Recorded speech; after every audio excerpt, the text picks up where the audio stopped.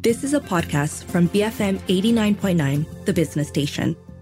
Ringgit and Cents is brought to you by Sun Life Malaysia.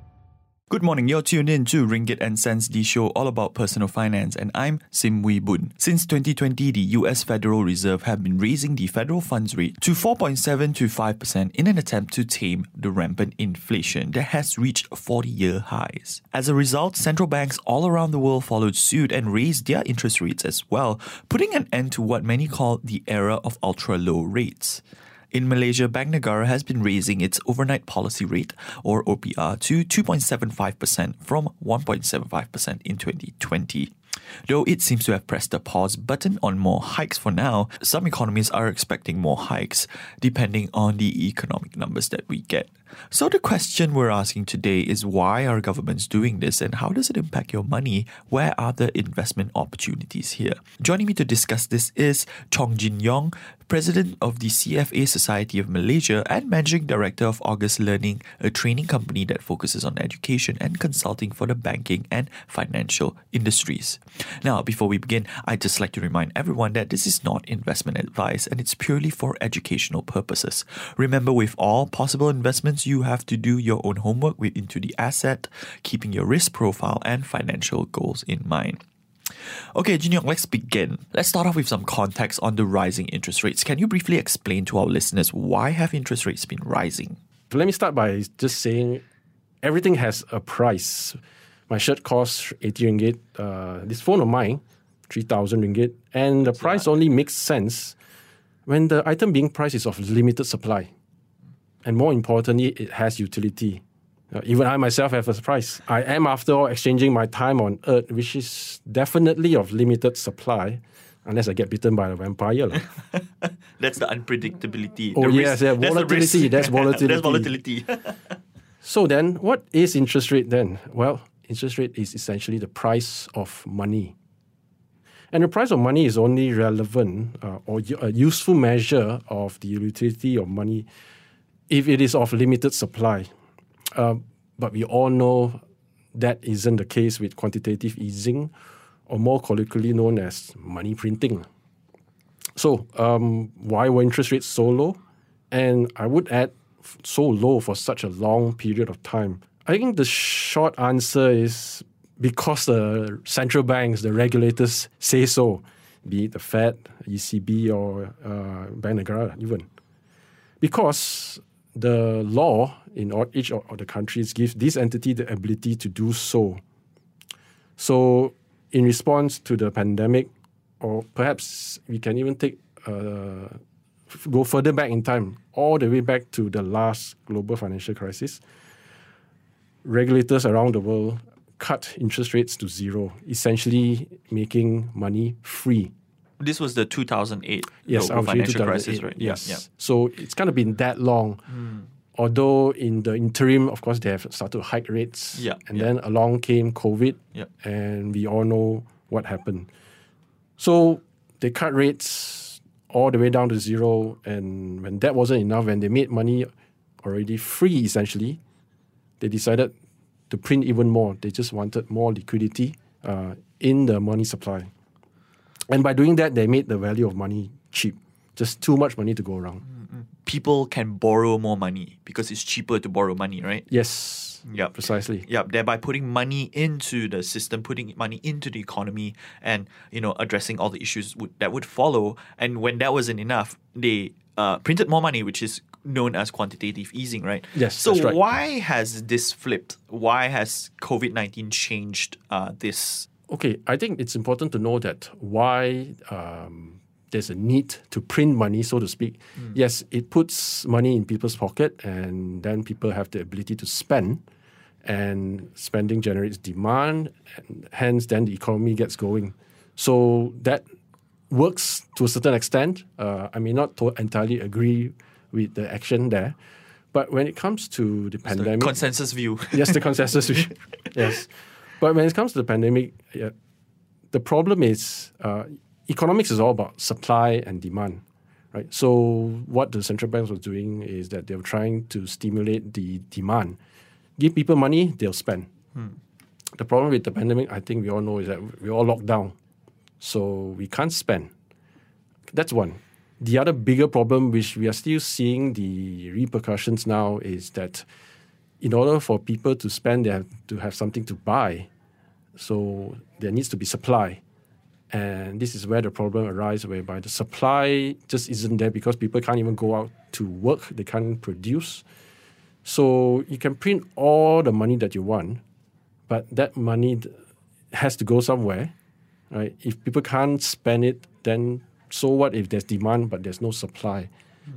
So I think that brings us to the inflation problem that we're hearing left, right, center now, right? Because the supply just wasn't there. Okay.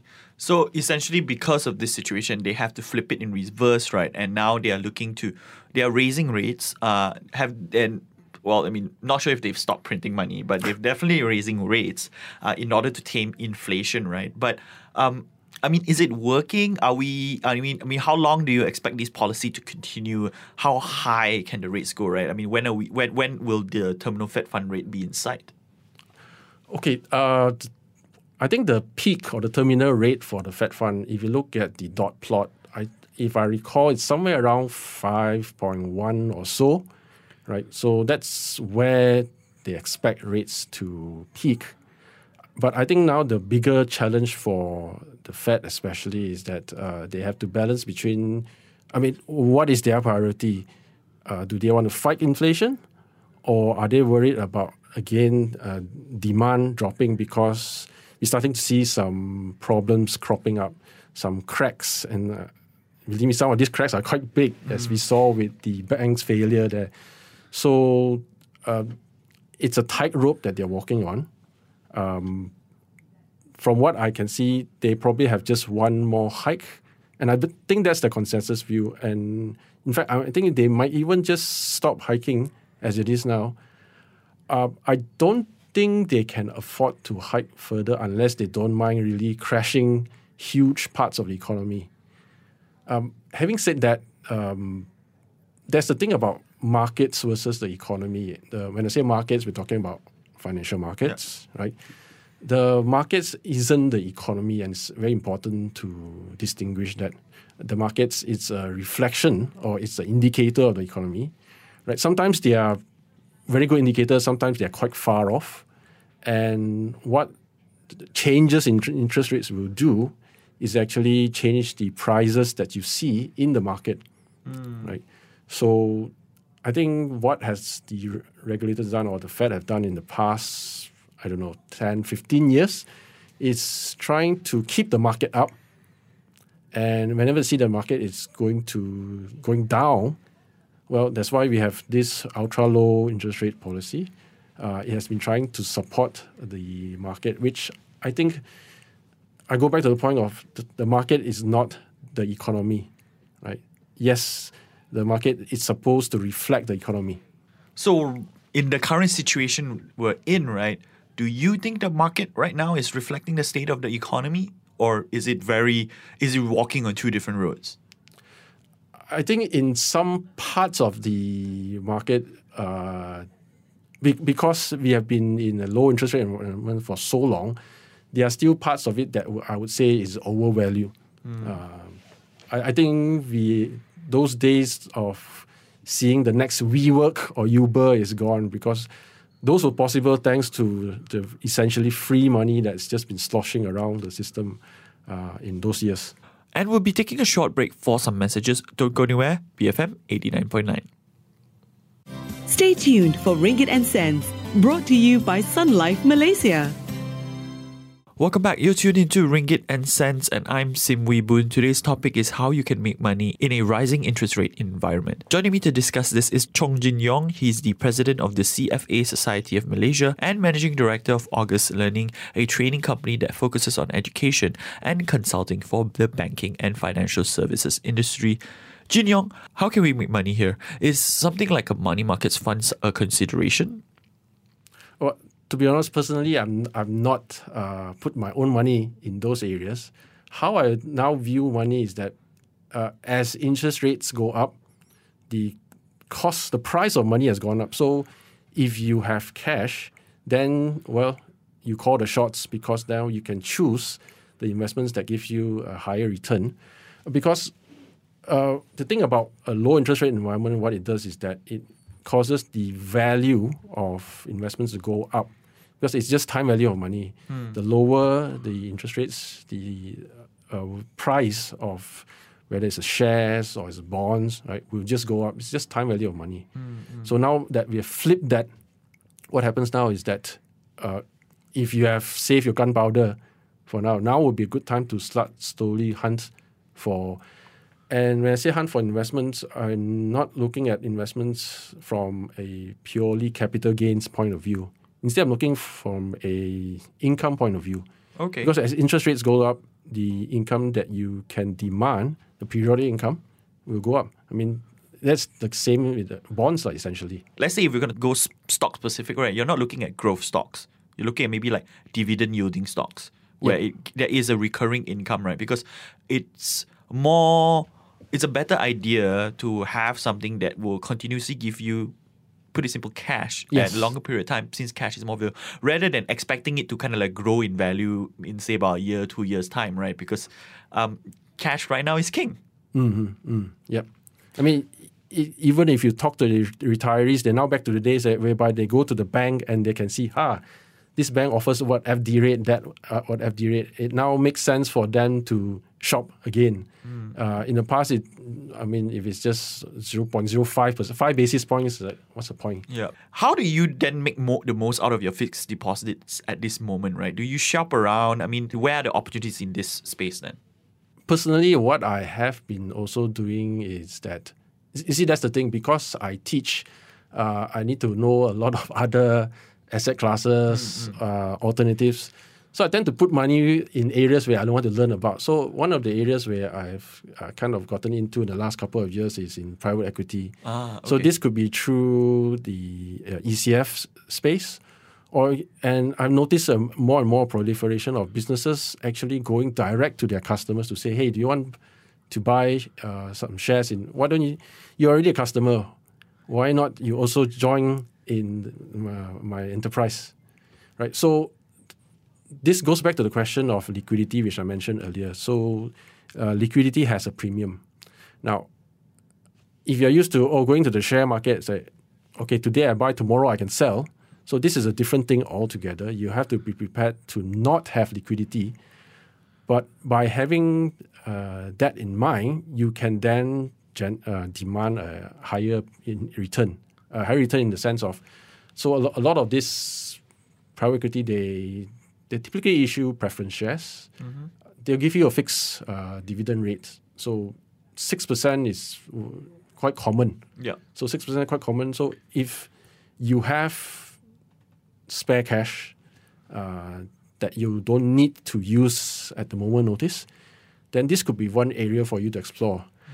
Of course, having said that, I'm not saying that put everything in there, because diversify. Yes, diversify for sure.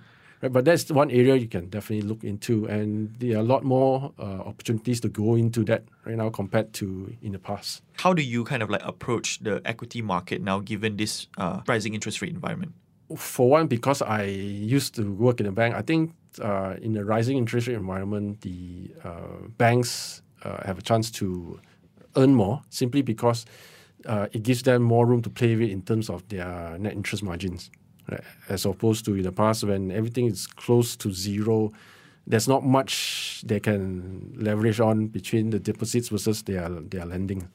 So that's one area to consider. But of course, again, you have to look at specific banks. And I think Bank Negara just released their report. Annual report, yeah. So of course, they highlighted how different we are from what we are seeing with the bank, which is pretty true. During good times, we always tend to say that our regulators is too strict, right? But now, when there's trouble on the horizon, we come to see that, hey, there is actually a reason why they are so conservative. Right? Yep. It's to keep all this volatility at bay. Yeah. And one thing that they do have is the capital, which again is liquidity. They have the ability to withstand any significant drawdowns or withdrawals from the system. Okay. Well, since we're in this side of the conversation, right? Recently there was this Credit Suisse drama, and I think a big part of it was, and you talk about investors and those that were looking to make money in this opportunity, right? AT1 bonds, right? The impact it has had on this AT1 bonds, right? But on a general basis, right, are bonds a safe bet in this rising rate environment, right? And has this AT1 debacle influenced how people generally look at bonds? Or is it a completely different discussion to be had? I think a bit of both. So it's important to note that AT1, it also goes by the name of contingent convertibles or CoCos bonds. Yes, CoCos, yes. So the thing is, when you talk about bonds, I will, again in my classes, I'll ask, which is riskier, bonds or shares in general? I wonder what they answer. So most will say shares, which is the correct answer, but for the wrong reason. Okay. So they say, because shares is very volatile. So I say, it's true, but do you know that bond prices can be very volatile as well, depending on the period of time? So the real reason why shares is more risky is because, hey, you rank last in a liquidation scenario. When a company goes bankrupt, who gets the money last? Yeah. If there's any left, for that matter, right? So bonds are ranked higher in the scheme of things when a company is liquidated. So this is very clear. That's how the company's capital structure is set up, such that if the company goes bust, you liquidate, you pay bondholders first, then only shareholders. AT1 is slightly different, or what they call contingent convertible. So what does it mean by contingent convertible? So the convertible bond just means that the bonds can be converted into shares. What is the appeal? The appeal is, with a plain vanilla bond, what's the best thing that can happen? The company pays you back. Yep. You get back your principal amount. Mm-hmm. So even if the company makes money, has huge sales, record amount of profits, so what? All you get is the principal amount of the bond when it matures. Now, what if you're a shareholder? Unlimited upside. I think we all know that. So what convertible bonds actually do is that bridge the gap and say, hey, you kind of have the best of both worlds. You're a bondholder, so you're ranked higher, you're a creditor. But if it makes sense, you can convert into shares and participate in the upside. So that's all well and good now. With contingent convertibles, the word contingent just actually means that it gets converted into shares when something happens. Now, what is that something? It is when something bad happens, unfortunately. Then I say, if it's something bad, why would I want to convert into shares? I'll be ranked lower. But that's the nature of that product. And because of that, obviously, it has to give higher returns. Yeah. Right? So banks are typical issuers of contingent convertible or AT1. It's a mechanism for them to actually increase their capital. Because, I'm in trouble. So bondholders, you are now no longer bondholders, you're now shareholders. The Credit Suisse AT1 issue was that they took it one step further. Not only were they no longer creditors, but straight away they were wiped out. Yep, down to zero. Down to zero. So they were ranked even below the equity holders. Of course, I didn't look into the details of that, but apparently there were certain clauses in those AT1 bonds that allowed that to be happen. Yeah. Okay, but this is not true to all bonds. Its returns are now back in the spotlight given the current environment that we're in, right? Okay, then there's two perspectives to look at. In a rising interest rate environment, bond prices will fall. The thing is, if you're already holding bonds, you're already invested in it, then you will see the market value of your bonds drop. But that shouldn't be an issue if you're not there to trade, you're not there to buy and sell. It's not like shares. If the reason you bought the bond in the first place is that, hey, I like the yield, this is giving me 5%, right? What is that 5%? That 5% is the return that you get on the bond if you hold it to maturity. So in the interim, interest rates go up, the market price of the bonds drops, and if you see the portfolio value, it's dropped. But if that wasn't your intention in the first place, that's all well and good. On the other hand, as interest rates rise, right, the yield demanded on bonds also goes up. So now if you have additional cash to deploy, that is one area that you can look at, because now you can get increasing returns. But still, you have to be prepared that after you have invested in it, the price can go down further because yields continue to creep up. With all of this considered, right, does this change your hurdle rate in terms of where your minimal rate of return now is increased because of the higher interest rates? I think if you to ask me, does it change my own hurdle rate? No, because the hurdle rate is there because it's the return that I need in order to meet my own financial goals, right? So that hasn't changed my hurdle rate, but I think it's not the rise in interest rates that changes your hurdle rate. Instead, it will be inflation. Because essentially inflation is just eroding your purchasing power. So you thought that 1 million at retirement is enough. So now you're saying because of inflation that's not enough. Then yes, perhaps that changes your hurdle rate. So I wouldn't say it's the interest rates, but instead it is the inflation that would change your required return. A lot of people tend to think of inflation as price of goods going up. Yes. Price of goods going up. Yeah. Actually, it's not price of goods going up. It's just the price of value of money going down. So you might argue it's the same thing, but no, it's actually different. Why is money's value going down? Because there's just too much going around. At the end of the day, does it just make sense to just save money, just to keep cash on hand? So you're saying, should you just save money and put everything in the bank? Yeah, put everything in the bank. Short answer is no. Okay, so this may sound strange coming from someone with my background. The whole YOLO concept actually appeals to me more than I would have imagined, say, 5 years ago. I used to think that the whole YOLO thing is very irresponsible, even hedonistic. Well, now what I truly mean is that you shouldn't save just for the sake of saving. Now, savings definitely is essential for emergencies as a buffer for your access to liquidity. Again, the liquidity, right?